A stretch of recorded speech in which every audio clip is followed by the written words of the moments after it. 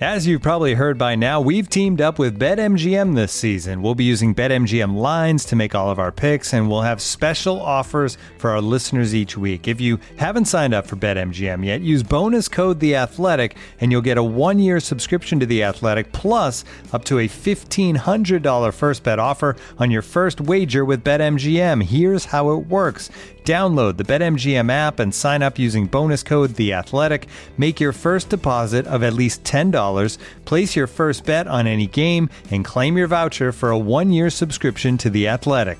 See BetMGM.com for terms. U.S. promotional offers not available in D.C., Mississippi, New York, Nevada, Ontario, or Puerto Rico. Gambling problem? Call 1-800-GAMBLER. Available in the U.S. Call 877-8-HOPE-NY or text HOPE-NY 467-369 in New York. Call 1-800-NEXT-STEP in Arizona. 1-800-327-5050 in Massachusetts. 1-800-BETS-OFF in Iowa. 1-800-270-7117 for confidential help in Michigan. 1-800-981-0023 in Puerto Rico. First bet offer for new customers only in partnership with Kansas Crossing Casino and Hotel.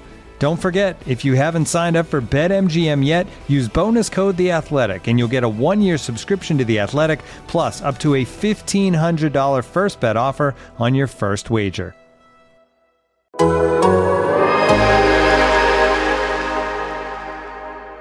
Plus minus. Curry, way downtown. Bang! Bang! Oh, what a shot from Curry! Tim Kawakami deserves all the credit there. Plus minus. Curry driving again. Good! Oh, you're kidding me! Tell Marcus that he asked that question about my defense. You hear that, Marcus? Anthony, you know me well, buddy.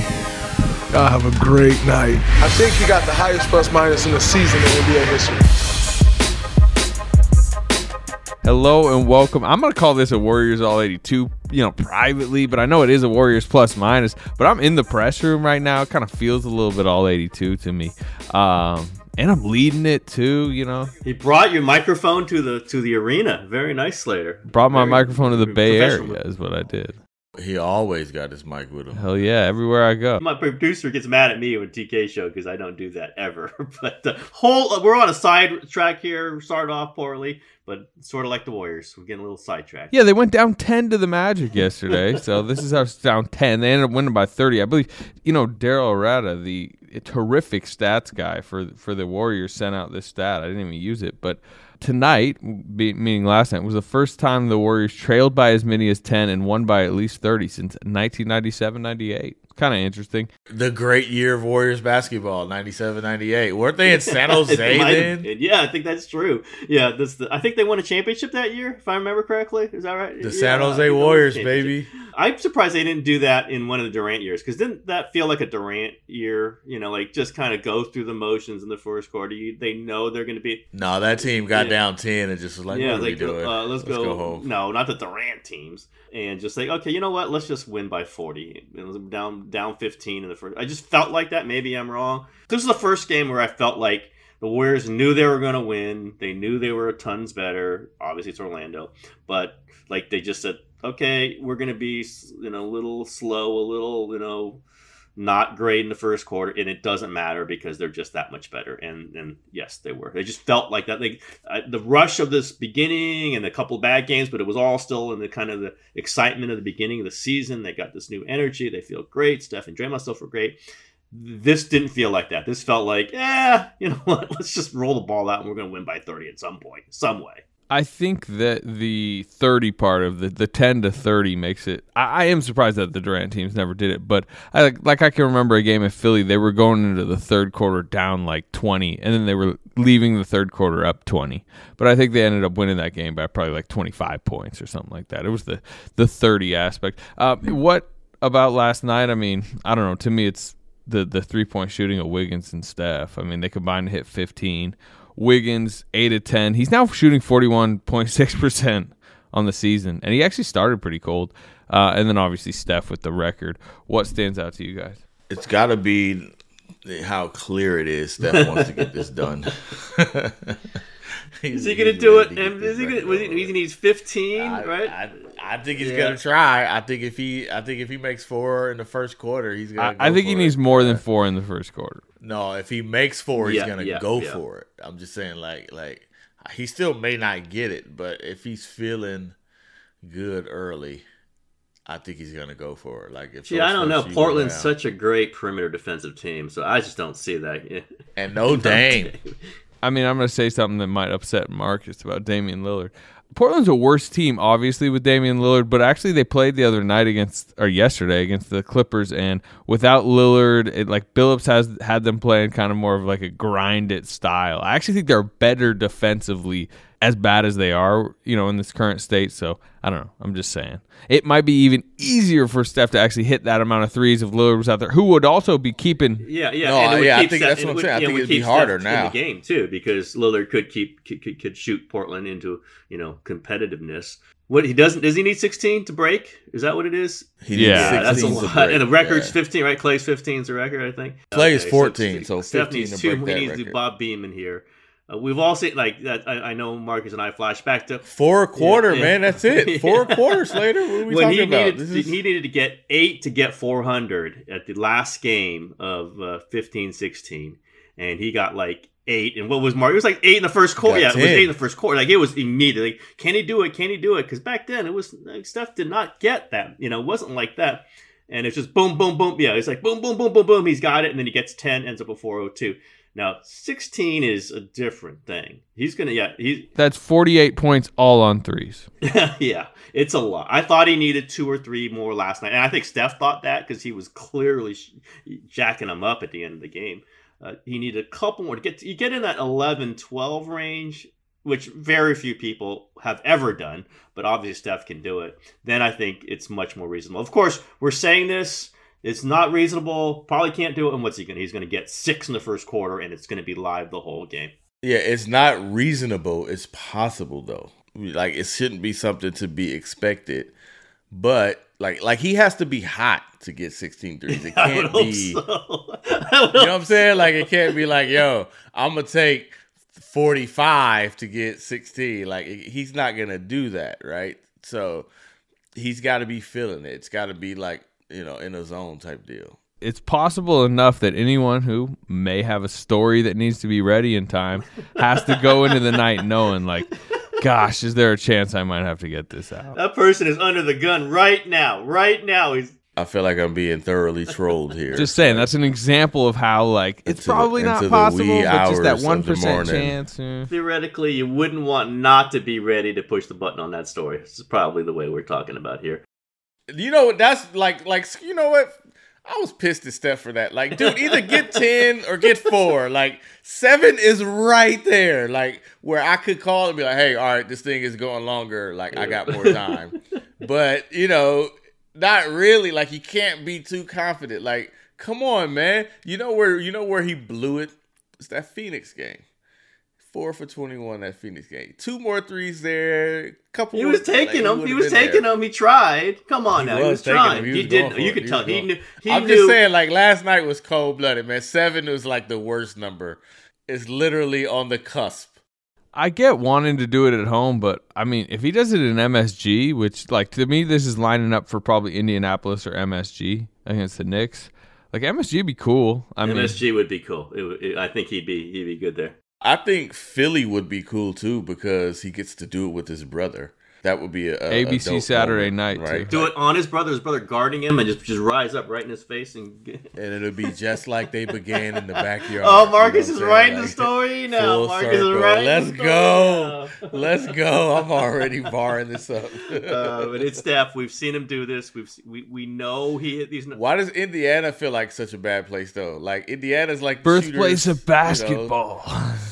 Yeah, Reggie, yeah. Jimmy Chitwood. Larry Bird will be sitting there at half court ready to give him a handshake. One thing we know, he wanted to do it. He wanted to set it up so he could do it tomorrow. And it might not happen, but he clearly, last few games, you could tell he wanted to do it. And usually he gets what he wants. We'll see. But I thought Wiggins was the story. I thought the smile, I mean, other people have talked about it, just like the guy's beaming. He's just so happy. To be playing this well, to be on this team that accepts him, that embraces everything that he does, that doesn't look, negatively on the stuff that he doesn't always do. And he's just playing relaxed, confident basketball. Again, it's Orlando Magic, whatever, but he's been playing really well most of the season after that first kind of stumble early on. But man, when he's out there, they're better. And that's an impressive thing for a 20-4 team. They have Steph Curry, Draymond Green, and everybody else. They are better when Andrew Wiggins is out there, and of course when he goes, inflammatory like he did last night. It's just you can't beat the Warriors when he's like that. It's especially that smile and the oh so obvious like happiness. Like just he's kind of reached this new level of like peace or whatever. It's especially jarring considering how the season began, right? Like in the throes of NBA controversy, he never looked more uncomfortable, right? Like, and to see him get from that point where he's like, basically lashing out at people to now this like kind of new level of, or at least expressing the joy. I don't know what he's actually felt, but he's expressing a level of joy that we just hadn't seen from him. That's pretty jarring because it was just a couple months ago. He was under fire. It does tell you that the Warriors played this right. Obviously they were quietly pressuring him to take the shot. Obviously because they want him to play for them. They supported him. They supported him through this. I would say, again, it's our job to go get information, but he didn't like how it got out to the public. They did let it be known. Now, I'm saying more the players. Draymond and Iguodala. Yeah, this did not come from the players, right? This did not. It came from other sources. And that part I'm not saying. I'm saying within the context of just that media day, just what those players said, and then Draymond a few days later. They weren't pushing him, and they really weren't in that. They were embracing his opportunity to think through this. They certainly wanted him to take the shot and be eligible to play home games, but it was understanding within that. We know Andrew will do what's right for the team, but we also understand that he's got to think through this. That combination, it's not that hard to do. I'm not saying that's Nobel Peace Prize for doing this, but it was the right tone, and we've seen teams and players not do it this way, especially around Wiggins, right? We've seen him not be a real popular player. A popular player, but not beloved, say in the Timberwolves locker room. I don't think Karl Anthony Towns loved playing with Andrew Wiggins. I think this team, this Warriors group, really likes playing with Wiggins, and that translates to him loving to play. He mentioned a couple times post game last night. He was just like, "Winning is fun. I like to win." And look, it's simple. We've talked about it in the past, but he just never has been on a winning team. And you guys know the NBA. Losing seasons are miserable seasons. It's hard to play within them. Sure, you might have a couple happy games. Wiggins scores 42 against the Thunder or the Cavaliers back in Minnesota, and I'm sure he had a happy press conference. Dropped within those miserable seasons, but in general, it was never fun to play in Minnesota because it was always coaching changes and organizational upheaval and why aren't you as good as we hoped you'd be, number one pick. Then he comes to the Warriors. He's on the 15-50 season. Whatever. That obviously wasn't a joyous environment. And even last season, look, they made the 8th seed. They had the 15-5 finish, but in general, you guys were around. That was not a pleasant season in the middle of a pandemic. No fans. They're an 8 seed. He had some nice moments, but this is a level of winning that just brings. Think about Man, stop giving away my story, dude. How many stories you working on, MT? Jeez. Well, Wiggins got put on the back burner for because of 30. Yeah, 30 tends to move things around. Wiggins, this is to me, an organization that is just much happier in general. The Wiggins smile is indicative of everyone around. They're 20-4. Steve Kerr's talked about it, but it's just they're just happier because they're winning, and that's sports, right? Well, it works, and the roster works this season. It didn't last season. They made some experiments. They brought some guys in. I don't think any of us said, "Hey, Kelly Oubre would be a terrible addition." We're like, "Okay, let's see." Or Brad Wanamaker. I thought actually that might work because he seemed to be a nice Steve Kerr backup point guard. He was terrible. There's just certain Eric Paschall didn't work. There's players that did not work last season. And I don't know that it affected Wiggins, but it affected how good the team was. And that affects Wiggins' mood. It affects the whole team's mood. But they just got pieces in here. And none of them, I guess we can say Otto Porter's been playing very well, but he's not been incredible. Bjelica has been up and down. They have some different things. But they just got things that work around what they do. And that makes everybody happier. And that leads to 20. It could lead to 62-20, wherever the hell they're going to end up. and that makes everybody happier. It's just the pieces fit, and I think they had some frustrated players last season. 62, whatever, 74, 74, 76, whatever the hell they're going to be. I don't know that the Oubre stuff. We wrote about the Oubre stuff a ton. Hey, no Oubre slander. Do you see what he's doing in Charlotte? I'm saying I don't want to. I'm like saving Charlotte. It wasn't that big a deal. Like in the context of NBA frustration, it was barely a blip. It just wasn't a player who didn't fit. I don't think Oubre was a bad guy. I don't think Oubre was consciously trying to screw things up. He just didn't fit. It happens all the time. And you move him off and you bring in other players who do fit, and you have the growth of Jordan Poole, and you have JTA playing really well, and Gary Payton out of nowhere providing incredible, production and defense. This fits around everything they do. That's why the mood's better. And I think where the smile from Andrew Wiggins is reflective of, as I think MT was saying, just the overall team feeling good, and he's just right in there with it. Now who's writing columns on Warriors plus minus? I write this a million. Like I feel like I'm rewriting everything, but that's what we are feeling. It's fine. You want to continue to tell a story of what's going on, but it's Orlando. Is Orlando every time they play the Warriors, every player's hurt? Like every time they play Orlando, their good players are hurt. I don't know when Jonathan Isaac plays anymore. Like it's unbelievable, but that's what happens in bad situations. Like players get hurt, they don't play, and nothing looks good. Remember that used to be the Warriors. Yes, absolutely. That's a great point. Like this is what happens when you have a kind of a group that the chemistry isn't right and the breaks don't. Was that you guys giving me a James Wiseman segue right there? Is that what that was? Yeah. Who might the Warriors have in that situation? Who's set up in a weird way for the Warriors? Do you think you wrote Who's about the Jonathan Isaacs of the Warriors? Yeah. Is that what you're saying? Slater, I'm pretty sure you're the one who got Kerr to talk about this. This is my guess. This is just knowing how that room works. I believe that's right. And do you think Kerr basically suggesting or telling you guys that Wiseman's not going to play till January at least is like a big deal, or is it something you kind of? I don't think it was a big deal. I mean, I asked it in a way that my question was the fact that because he had said James still not scrimmaging, and I mean it was another of the non-update, like he's still not cleared, and it was like it's December 6th, so I was like, does this change your expectations for what he can be for you this season? Because it seems pretty clear at this point he's not really going to be able to play till 2021. I was the first person that brought up, or until 2022. I brought it up like, look, it's clearly not playing until next year, calendar year at this point. He kind of confirmed without confirming, saying essentially you do the math. He's not scrimmaging. It's December 6th. They're going on a long road. It's pretty unrealistic to think he'd be back before January 1st.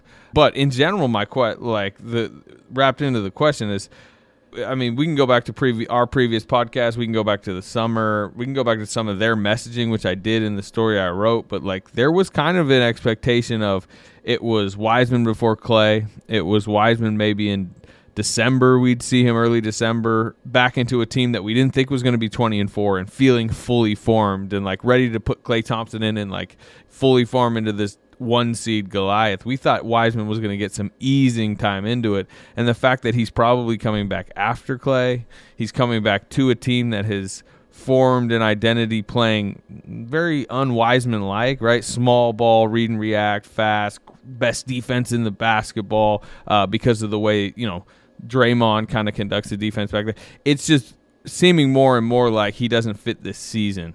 Look, it's year 2. I understand the patient approach with him. But it's, again, we've talked about it weekly on this podcast. It's just with everything else going correctly for them, that is the one thing that is just not going in a positive direction. I still think he may not fit this regular season, but I still think they need whoever they expect James Wiseman to be. Even if they don't win the title this year, they're going to need him next year, which means they need him playing this year.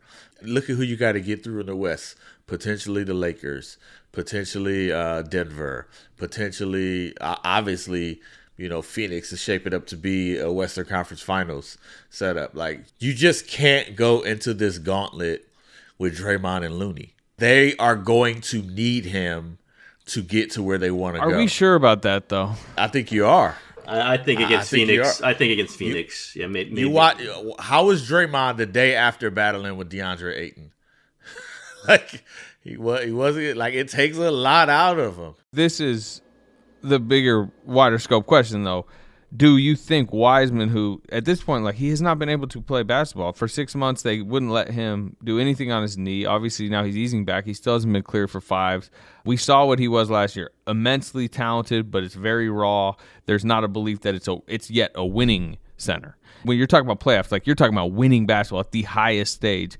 And there's no way to know if James Wiseman will be ready for that. Maybe by May he is. But the fact is, they need to know if they need to restructure this roster by February, going in with that mindset of like, hey, Draymond and Looney might not work, but is there a veteran center who we need to add to the mix? Like, and the closer we get to February, the more and more like Wiseman has not been able to even exhibit on a G League stage, like where his game is at. And the fact that all they say behind the scenes is like, we need to be extremely patient with everything they see from him. I think it's unfair to sit here and talk like he's going to be the answer against DeAndre Ayton in the playoffs. And then if you don't think Looney and Draymond could get it done, you know, according to Shams and Bob Kravitz, they just said that the Pacers are in sell mode. Do you need to start talking trade? If I don't think they're doing I don't that. either, But you know what I mean? Yeah. I think they kind of knew some of this going into the season, and they didn't add another center. They added Gary Payton II. Like they've kind of made this calculation without even knowing they were going to be in 20-4. I kept saying they need a third center, right? I mean, they need a third center. They have I just don't believe in Looney over the long term, as I made clear. But he's done it. I thought Marquise Chris would have been perfect to have on this roster. They did not think so. They think they're fine with what they got. They think that JTA is their third center, and maybe Kuminga down the road is and Wiseman's a bonus. I think they think of Wiseman as a bonus if they get him up to speed for the playoffs. Then you've got that bonus thing, but they're going to go small anyway. So if they don't get them up to speed, they aren't losing very much, if anything. They've gone into this again. Remember, we were talking like, could he be the starter this season? And I was very clear, he is not going to start this season. I really believe that from the moment he had that surgery. Like, he is not the starter. Kevon Looney's the starter. Draymond Green is going to play the second most minutes at center. Then they signed Bjelica. Then they have all these other things that they could do, but I think they're fine with the way, even before 20-4, they were fine with it. Okay, maybe Wiseman plays some this season significantly. Plays some, maybe it's significant. If not, I think they're cool with it. I think they're all right, and I just don't see them moving pieces around because they're not adding a major salary. That's what I see the whole Miles Turner thing. I get it. I get the idea of it. They are not adding a major salary. If they did, they would have to trade Andrew Wiggins to do it, and they are not trading Andrew Wiggins. That is not happening. So that's why I think they're just fine rolling with what they have, understanding that Wiseman might not be significant in February, which means not for March, which might mean not for April, which might mean not for May. But there's a chance that he is. And beyond that, even if he isn't, they've got, in their minds, they can go. They went 15-5 with no. They're center, 20-4 right now. Yeah, exactly. So they're just not. I don't think ththey're too worried about it. I would have been more worried about it than them going into the season. They decided not to, and it's worked out just fine. And they can go JTA. They can go Otto freaking Porter. Like they feel like they can just piece this in today's NBA, and it hurts them maybe against one team. Phoenix Suns. Now, that might be the team you don't want to be hurt against at the very end, but they also feel they've got some other guys. And again, Kuminga could play center for them. Like, there's guys who could play center for them in their minds. Again, their minds, maybe not so much our minds, but it's worked out just fine for them. But I also think he doesn't have to be the savior against DeAndre Ayton or them. It's just another piece. It's another option. It's 10 minutes, 15 minutes where Draymond doesn't have to give everything he's got.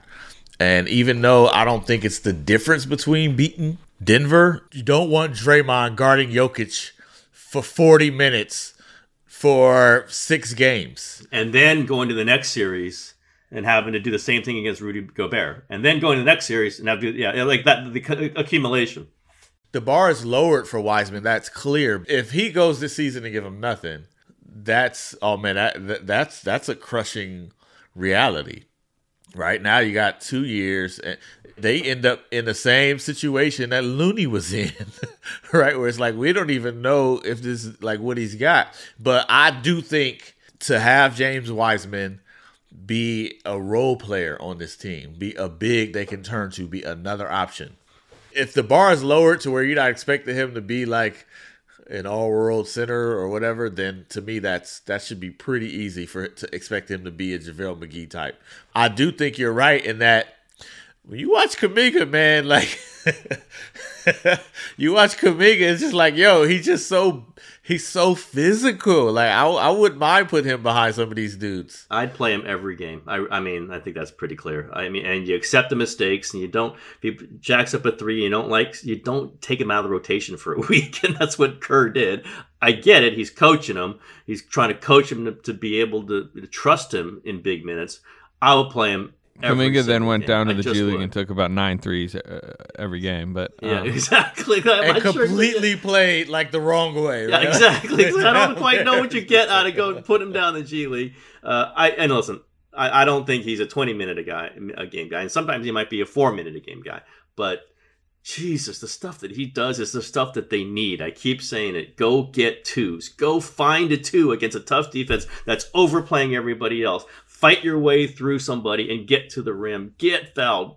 Let's see if he makes his foul shots at this point. Not so great. Or just be aggressive and athletic and physical, like San Antonio was against you. You needed somebody to kind of combat that, right? That one I still never that was the perfect shot at the Kuminga game. There couldn't have been a better one, and they don't have. They just threw a bunch of young athletes out there, just ran the Warriors to death, and it's like, hey, do you have any young athletes? Oh, they're all at Santa Cruz. I would have said, Jonathan Kuminga, you're going to play 25 minutes in this game. I don't care how it goes. You're playing 25 minutes in this game. Moses Moody, you're playing 15, and we'll see how it goes. You might play 30 because this is not a game that we want Draymond, Steph, Otto Porter, all these guys having to run back him down after beating Phoenix the night before.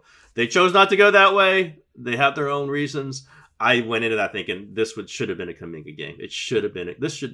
He should play every game. That game he should have played. It's an interesting balance that they are striking and are really going to have to strike potentially even by the play or in the playoffs, where they're built as this like high IQ veteran team. Doesn't make mistakes, knows their defensive rotations. I mean, they still got a defensive rating under 100 right now.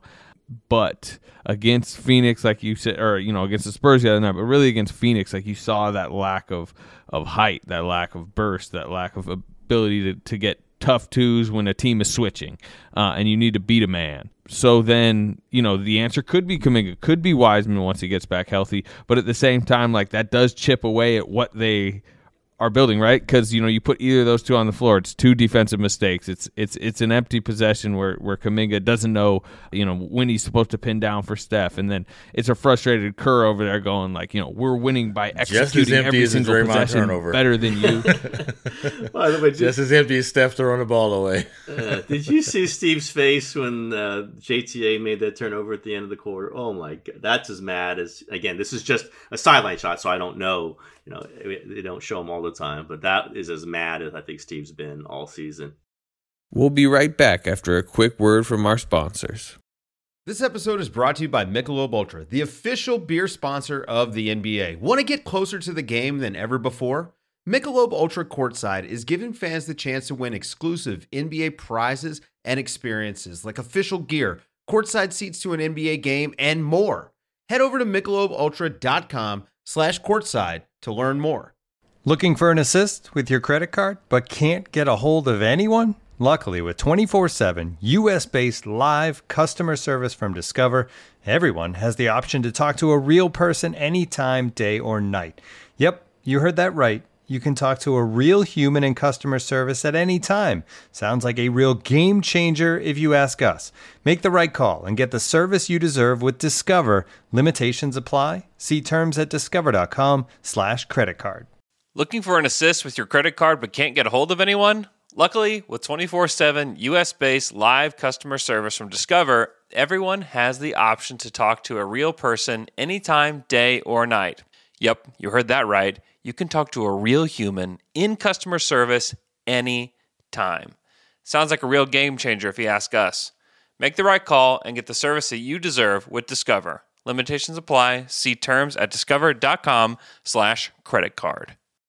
I saw him last night. He was punching into his hand like whap, whap, whap, whap, whap after a few timeouts. And that series where like they could run out the clock and ended up giving up 2 buckets in the final Steph gets, I don't know what happened. Steph got picked on the inbounds pass. And I was just like, are you serious? Like that gives a coach a pulmonary embolism, right? Like, yes, you've got the ball. You could run out the clock and to get the last shot. They gave up 2 more buckets. When they were playing that afternoon game in LA against the Clippers, which you kind of thought going in might be a sleepy one, he was like lit up on the sideline. Like calls were infuriating him, like big threes. He's fist pumping. He's pointing down to Mike Brown after a defensive stop.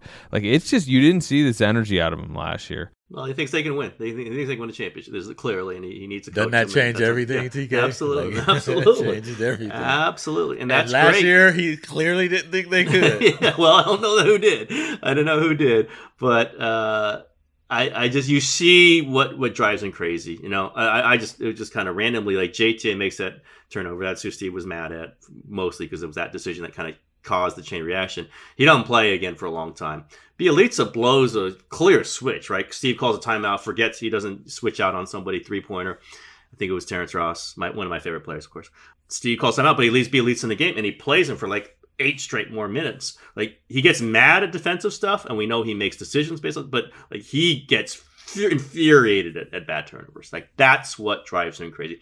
Kuminga can play great defense. If he jacks up a bad 3 and makes a turnover, he's not playing again. Like, that's, it's what he said, right? You know? He doesn't turn the ball over. He doesn't turn the ball over. It's like what he kept saying about Kuminga. Steve coaches to turnovers. He does rotations to defense, but he coaches to turnovers. That's how I feel like. What's interesting to think about, and you know, this San Antonio game to me was a obvious rest game. I mean, TK, you were calling the L way before. It was an L. But I'm starting to think about, like, Steph has played 23 of 24 games, and he hasn't played more than 70 games. He hasn't played 70 games in the season since Durant's first year. I don't know that they don't, but they've got to have 10 games set aside for him to rest, right? They're not going to play him 70. He's on pace to play about 78 games. I don't even know why you would do that.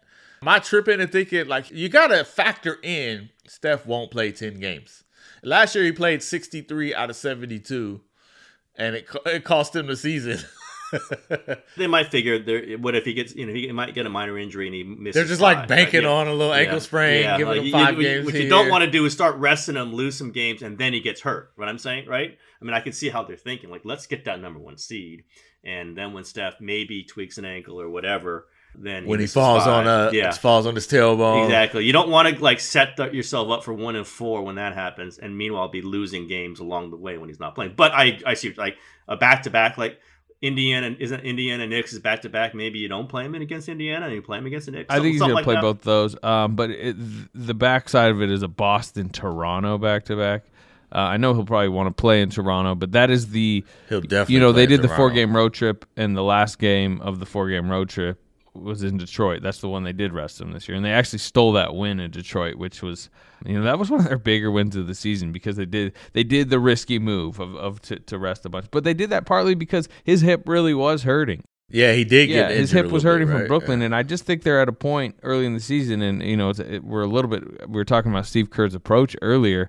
They're in like gobble up as many wins as possible mode. Like, there's not this, let's play the marathon of the season. And I remember the Detroit game pregame. So they're resting Steph, they're resting Draymond, they're resting Otto Porter. But Steve comes in and you expect him to be, this will be fun. This will be good for the young guys. This might be a nice developmental night. He was even asked that way, and he was like, no, I want to win. If I think Kuminga can help in a rotational win, he'll play. If not, he won't. Like, we're coming out here to win. And I do think there's that general vibe right now that like, no, they're not going to talk about like resting Steph if he doesn't exactly need to.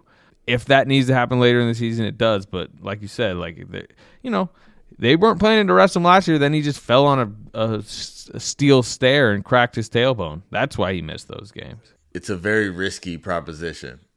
Let them get the record, then I think they really will start thinking about it. But I think they're factoring in that they don't need to do this, and because let's see him get through 50 games, and then they start thinking about it. But last year, you were fighting for a playoff spot. The season was ended in May, no matter how you cut it. Like, banking, like they've got to be looking at this now, like they could play into June. I just don't understand the value of him playing 78 games. I just don't. No, he's not playing 78. He's not playing 78 games. I mean, they get. Then to that means point, he's got. That means a chunk is coming. I think it's later in the season though. Once they've they have better establishment of a top 2 seed. You know, maybe he's gotten a bunch of games with Clay. There'll probably be some like more of those like mass rest nights later in the year where it's like Clay's out, Steph's out, Draymond's out. It is what you saw in Detroit. And I agree with that, but also, like, if they choose to do it, if Clay is going well, they can rest Steph and know they've got Clay. Like, I think that would be a little more comforting. Another reason you need Wiseman, right? Because Draymond is in the same boat. Draymond, same thing. I don't know. Is Andre going to play again? Andre's supposed to return on the road trip. I actually heard he was in a scrimmage recently with Clay. I might not play Andre. Like, Andre, you tell me when you're ready to play. I think they've already done that. I mean, he has a little bit of a swollen knee on the road trip, and he's missed 10 games now. So I think they... Yeah, Andre, you pick 24 more games that you want to play this season. You tell me the games you want to play. Let me know. Like, I'm looking late in the season. They have a 5-game road trip in late March. Orlando, Miami is a back-to-back, and Wizards, Memphis is a back-to-back. Like, you can almost pencil in like March 28th at Memphis after playing in DC the night before at the end of a 5-game road trip. Like, that is Jordan Poole's night. What if you are in a battle for well, then you better have gotten that Spurs win early in the season, which you actually didn't get. But you know what I mean? Like, but that's 20-4, Slater. They're 20-4. Yeah, they're 20-4. Come on now. They got the 1 seed right now. They're tied. Tied for it. But you start doing that, next thing you know, you're in a fight for unless you're a clear number 1 or clear number 2. It's just to me, it just feels risky when you could have just had this mapped out. If just say they've played a quarter of the games, Steph has missed 1. If they had sat him 2 other games just by plan, I mean, is it that much worse? 18-6. They're scrambling. It's terrible. And Marcus has more time to write that 3-point piece. That's what you're saying. You're just mad. That's what it's all about, yo. Like, this is supposed to happen late December. Like, this. That's what I'm pissed about, TK. I can see it. I know you so well. It's all like, what happened? I shouldn't be writing. Why haven't you rested this dude? Why is he playing 23 of the first Marcus 24 wants games? to rest. You got to rest Marcus. I just think they're back after 2 years of away from the spotlight. That is a huge part of it, right? They want to play great. They want to play great. He just wants to play every night, and he feels healthy. The only game, like I said, the only game he sat, his hip was legitimately hurting. I just think he wants to play. They want Chase Center, Rory. Where's Bob Myers? They want them. Where's the level head guy who can sit down? He wants him to win. He wants him to win games. What are you talking about? They want especially in Chase. Yeah, they want the energy back. They're beginning to get it. And I wasn't there for the last 2, but the Phoenix game was. I mean, it was a Warrior crowd. It wasn't a classic Warrior crowd, but it was a good Warrior crowd. And I think they're beginning they want the noise the whole time. They want people in their seats. They want people to be on, ready to ooh and ah when the threes go up. It's just they want this energy, and they're kind of pushing. Now we'll see. They're chasing wins. We'll see what they feel like end of January, beginning of February. But I'm not surprised they're playing Steph so much. But I do think at some point they will back off. But they also. Again, if you start backing off on him now and something tweaks and he misses 8 games, you're going to, man, it would have been nice to build up those wins. It would be nice to be 27-6 at that point instead of, 20-14. So that's all. Or just do the 2-week off thing. Do the LeBron. Be like, all right, we're off 2 weeks. Shaq used to do that in January. It was like, you just write it down. Shaq's going to have a little bit of a problem in January, and he'll be back in February. And there he was, like, dressed back for the All-Star game, and then the Lakers take their big run down the stretch. It's a luxury for the Warriors to be in. Like, they didn't expect to be like this. Like, these are good things for them to be like, hey, let's plot our way to the number 1 seed. It's not again where they've been for the last few years. So I just think all these things, they just like feeling this stuff. They like feeling how they're at the top of their game again. They didn't know that they were going to be like this. They've got guys coming back. Like, we're not even talking about Clay. Like, the Clay thing could blow up and they could be like, just never lose again. There could be all kinds of results from this. They love it though. They love this moment in time. It's a good moment. I do look forward to how this all shakes out. Some of these guys, like when GP2 comes off the court, it's like, why is he off the court? Like, JTA comes into games, and even when it's bad, like, he's on the court, right? Like, it's going to be really interesting to see how this is all managed, right? Because some of these guys are like they're great gear changes. Like, they're excellent to shift the tempo of the game. And, like, I don't know, where's Klay? Klay's minutes are set, right? This is set.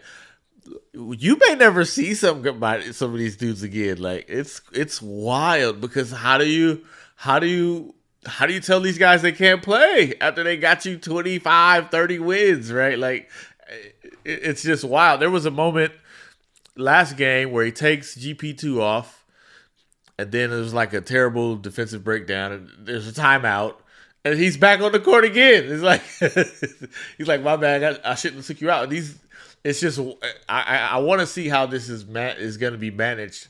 Like, then the Kuminga factor, like, this dude needs to be on the court. And Wiseman and Andre hasn't played. This might be a lot. This might be a lot, yo. Yeah, it might be a lot.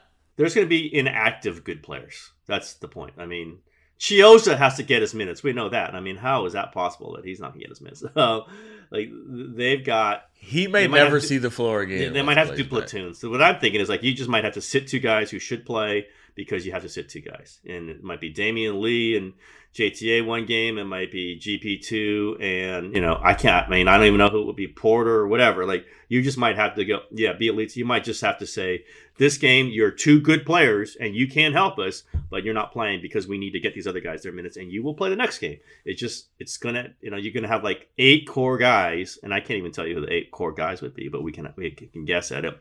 And then everyone else might go in platoons, because you can't just play 15 guys. You literally can't play 15 guys, and they've got 15 guys who can play. So, and you can be very liberal with the rest, as they obviously are being with Andre right now, and can be with others. If you feel anything, you're done. Like, hey, my knees are hot. 2 weeks out. Down 3 games, you're done. But you start talking about playoff rotation, it gets really tricky. But again, it's a good problem to have. It's like, geez, GP2 should be playing 15 minutes, but we're only going to play him 9. And then he might earn 12, and that's it. But that's a great position to be in, because then you just have options. You can just throw guys at the best scorers on another team. You can just keep throwing guys at them, and that's how they won in the past, because they just had you had Livingston, then you had Andre, then you had Draymond, then you had you just keep throwing guys, Clay. You just keep throwing guys at James Harden. Eventually, you're going to be better than James Harden. Playoffs have a way of shaving down your rotation naturally, though, and it's matchup dependent. And the Warriors have a bunch of different guys that I think will matter in different matchups. But look, I could see them playing in a quick series and suddenly Bielitsa just like, he's knocked from the rotation. No question. That's the one I'm thinking of. Again, he does a lot of things that are interesting, but he messes up a lot too. That's just the nature of his game. And if you're trying to like play that playoff grinding defense, he might not be the guy you want doing it. We'll see who else they've got, but that's a guy that I would start like, okay, he might be in and out of a playoff rotation. He's in the rotation now, but a playoff rotation, if you're trying to get more minutes for JTA or Kuminga or GP2 or all the other guys that we can take off, it would be Bielitsa. I still think Jordan Poole could be in jeopardy of losing some minutes. He's in the rotation, but Clay's going to get some of those minutes. That's just, you have to have Clay get some of those minutes. Don't you dare start taking from Jordan Poole. He only played 22 minutes against San Antonio, and he was like a minus 26. Man, if he's going to play bad defense, and sometimes he still does, he's going to lose some minutes. I think he's very valuable. I'm not saying he's not valuable. He just, sometimes you could just blow by him. Oh my God. Like when you see a guy go right to the basket and you kind of go, how did that happen? You rewind and usually it's Jordan Poole doing something that he just was slow to rotation or not up on the ball. Doesn't he just remind you of early Clay? Like sometimes, like Clay used to just be like that. Sometimes be like, "Yo, Clay, what are you doing?" Second year Clay. Clay was always bigger, right? He was always bigger. Like he could always like throw a hand up and kind of bother. And that's the thing. Jordan doesn't always do that. Again, it's a lot to ask. It's more reverse, right? Like Clay's problem wasn't on the ball, but he would lose and the rotation. Yeah. He was terrible with it, and so he was good on ball. I do feel like Poole is better with the rotation and stuff, but man, on ball, like it's just, and it doesn't have to be that way. It's clearly just a matter of him locking in. Like he should be far more resistant than he is sometimes, and when he wants to be, he can. Like again, we're projecting, we don't really know, but when you start talking about Clay playing let's say Clay's playing 28 minutes. That's 28 minutes. It's gonna nudge into Jordan Poole, Damian Lee, GB2. Like you can see the people. Got nudge into Kevon Looney minutes too. I mean, you got Wiseman nudging into that too. You got Kuminga that could be nudging into this. It's a formula that's going to be really complicated. It's probably going to change every game, but we're talking about playoff rotation. When you talk playoff rotation, there's some guys who are going to lose some minutes, and it's going to be mainly based on what they figure out to do with Clay, because Clay's going to play. Clay is going to play. That's the one sure thing I think we all know. If Clay's feeling good, he's going to play, and everyone else will have the ripple effect. By the way, Slater, GP2, 41.7% from three as a Warrior. As a Warrior? As a Warrior, yeah. Wow. Dating back to last year. But Yeah. 40.6%. What is that total? How many? But check like, this is out. that, like 20 out of Why does that matter, man? volume. Why you bring it out? 15 for 36. 15 for 36. Well, he's got to take them when they come to him like that. Like, Hey, he's but look, got he to was take 'em. he was He misses them 29.2 in Washington. He was 14.3 in Milwaukee. Let me tell you, it has not. And then he's just like 40%. It has not yet spooked defenses into chasing him off the line. No. He does have to take him when his feet are set and everyone else is guarded. He does, because if he doesn't, then he doesn't have to be guarded. And there's some other guys on this team that you don't have to guard that much. We know, or at least if Steph's on the floor, aren't going to be guarded very much. So. And he just got to take the corner ones, right? He's not. Yep. It's the corner. If your feet's set, he's got a good look at it. Shoot him. Maybe not from the wings, but sometimes from the wings.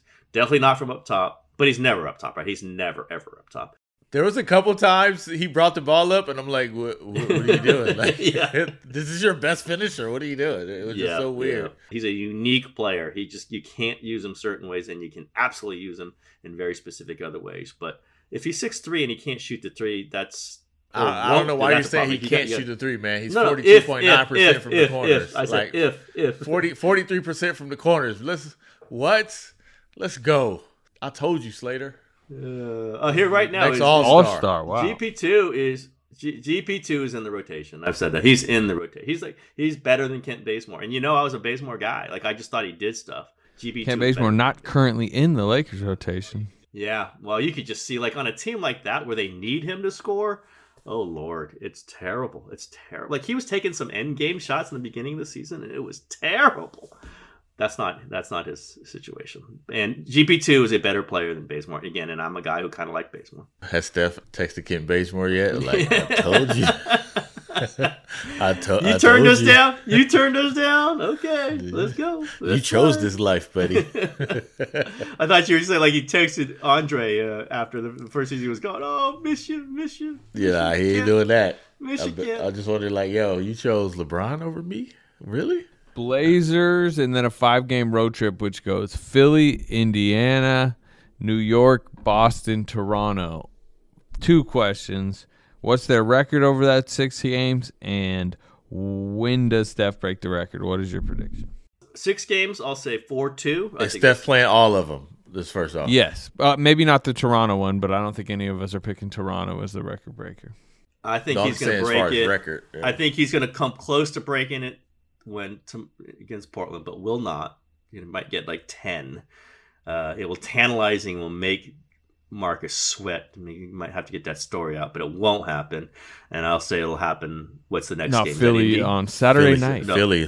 Yeah, Saturday. Philly. It'll be Philly. He'll get like 6 to break the record in Philly. And I think they're going to go 4-2 over that stretch, maybe 5-1. But I always give them back-to-back L's. I just in my mind that's L. So I'll say losses at the Knicks, unless they sit him in Indy and play him the Knicks. But I'll say that he plays both, and they're going to lose at the Knicks, and they're going to lose at Toronto, so 4-2. I'm saying 4-2 sounds correct on the record. I don't think he'll break it until New York. Whoa, that's 3 games. Yeah, but I mean, if you think about it, he's averaging about 5 makes a game. So if he stays kind of on course, that would put it like early in the Knicks game. He doesn't get his average when he's going for records. That's one thing MT. His average jumps to like 8 or 9. Yeah. When he's going for records, that thing. Do you goes think up. there's a chance he looks at the Indy New York back to back and goes, "Where would I rather break this record?" Yeah, he might. But yeah, I think if he sits a game, I think if he doesn't, it won't. Yeah, it won't be like if he doesn't get it in Philly. If he doesn't get it in Philly, I wouldn't be surprised if he sat Indiana and did it in New York. If he plays in a game, he's not going to go, well, I'm not going to break. Yeah, well, he can't. He cannot shoot threes in a game. Yeah, he might sit that Indiana game. Because the truth is, he's probably lining up to break it in Indianapolis. Oh, how mad would Indiana be if he sat that game? He's gonna sit that game. I feel like he might sit that game. Oh man, they would be so mad. I can just hear that's gonna be the topic, you know. And is the Knicks must be TNT? Yeah, game, yeah. It's Tuesday night TNT. Yeah, it's all set. It's TNT. I feel like Mike Breen needs to call that game when Steph breaks the record. Interview with Chuck and Shaq and Kenny afterwards. Now, I still think he's going to do it the first game of the road trip. I still think he's going to do it. But just knowing that Steph 16 over the next two games, it's certainly plausible. 8-8, but 8-8, yeah, like 8-8 is not out of the realm here. We'll see what happens on Wednesday. But I don't think it's going to take so long. I think it's going to be pretty quick from here. MT, we got a record prediction here? You got anything? Man, it's happening Wednesday at Chase Center. At Chase. No, you know what? Where's that story? We need that story. It's happening at Chase Center because that's my life, right? That's what he's gonna do it in one game, and we're gonna be scrambling. No, so I do think it's gonna happen in Philly. I think he'll get like 7, and then his brother will motivate him to get more. And he's done it. Like this year, he's had a couple of back-to-back games where he's gotten like 12, 13. I think, didn't he have 9 back-to-back games? I think on the road. Like, yeah, he had like 9 in Brooklyn. I think he had 9 against Cleveland. It is a lot to ask, but I could see a 9-7 split. But I do think playing against, actually, you know what I think about it? Like, Matisse is tough, man. That's a tough dude to get 10 threes on. Yep. Yeah, you know what? All right, Slater, you got me. You're right. I'm going Garden. I'm going Madison Square Garden. We're just completely Indiana. You're just getting bypassed. It's not happening at Indiana. It's not happening at Indiana. If you were Vegas setting the lines and you knew he was playing every game, to me, Indiana's the favorite. Like that third game. I just don't think he plays in Indiana. I think he's like, hey, back to back. And to beat, and I've already said this before, the games are just piling up, right? That'll be at 24 out of 25, 25 out of 26. So he's been played 25 out of 26 games at 33 years old, approaching 34, with his style of play. Like, people are going to be hot about it, but it just makes a lot of sense to not play back-to-back. The Detroit crowd was just devastated when he sat there. Not to the point that literally the biggest applause of the night, like middle of the first quarter, he walks out of the locker room and the entire arena starts erupting and everyone's taking videos of him walking to the bench. That was the biggest applause of the night.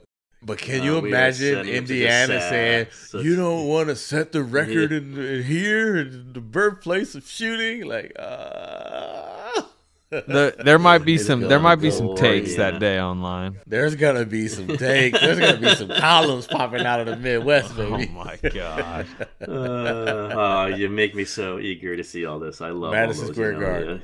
Yeah, he might break it just to he'll break it just to avoid all of this. Yep. Like, all right, and then take Indy off anyway, right? I would love to see him need like 3 threes in Indy and just play this complete floor game, passing, going to the rim. You say I can't get 2s anymore? Because like last year he got tons of 2s, right? This year he's not getting 2s. So yeah, I'm gonna go with my 2s. I'm gonna get those efficient bank shots. That's what I'm gonna do. Floater game. Work on my floater, Work on my float game. We'll see. Always drama with this ball club. All right. We're gonna get out of here. We will talk next week, probably after the record. After he breaks the record in New York. I'll talk to you from New York. They're actually gonna take a couple days off in New York because they have Wednesday and Thursday off. Woo! That might be L in Boston then. Yeah, I was just thinking that. Who do they play next? That's an L. All right. Talk to you then.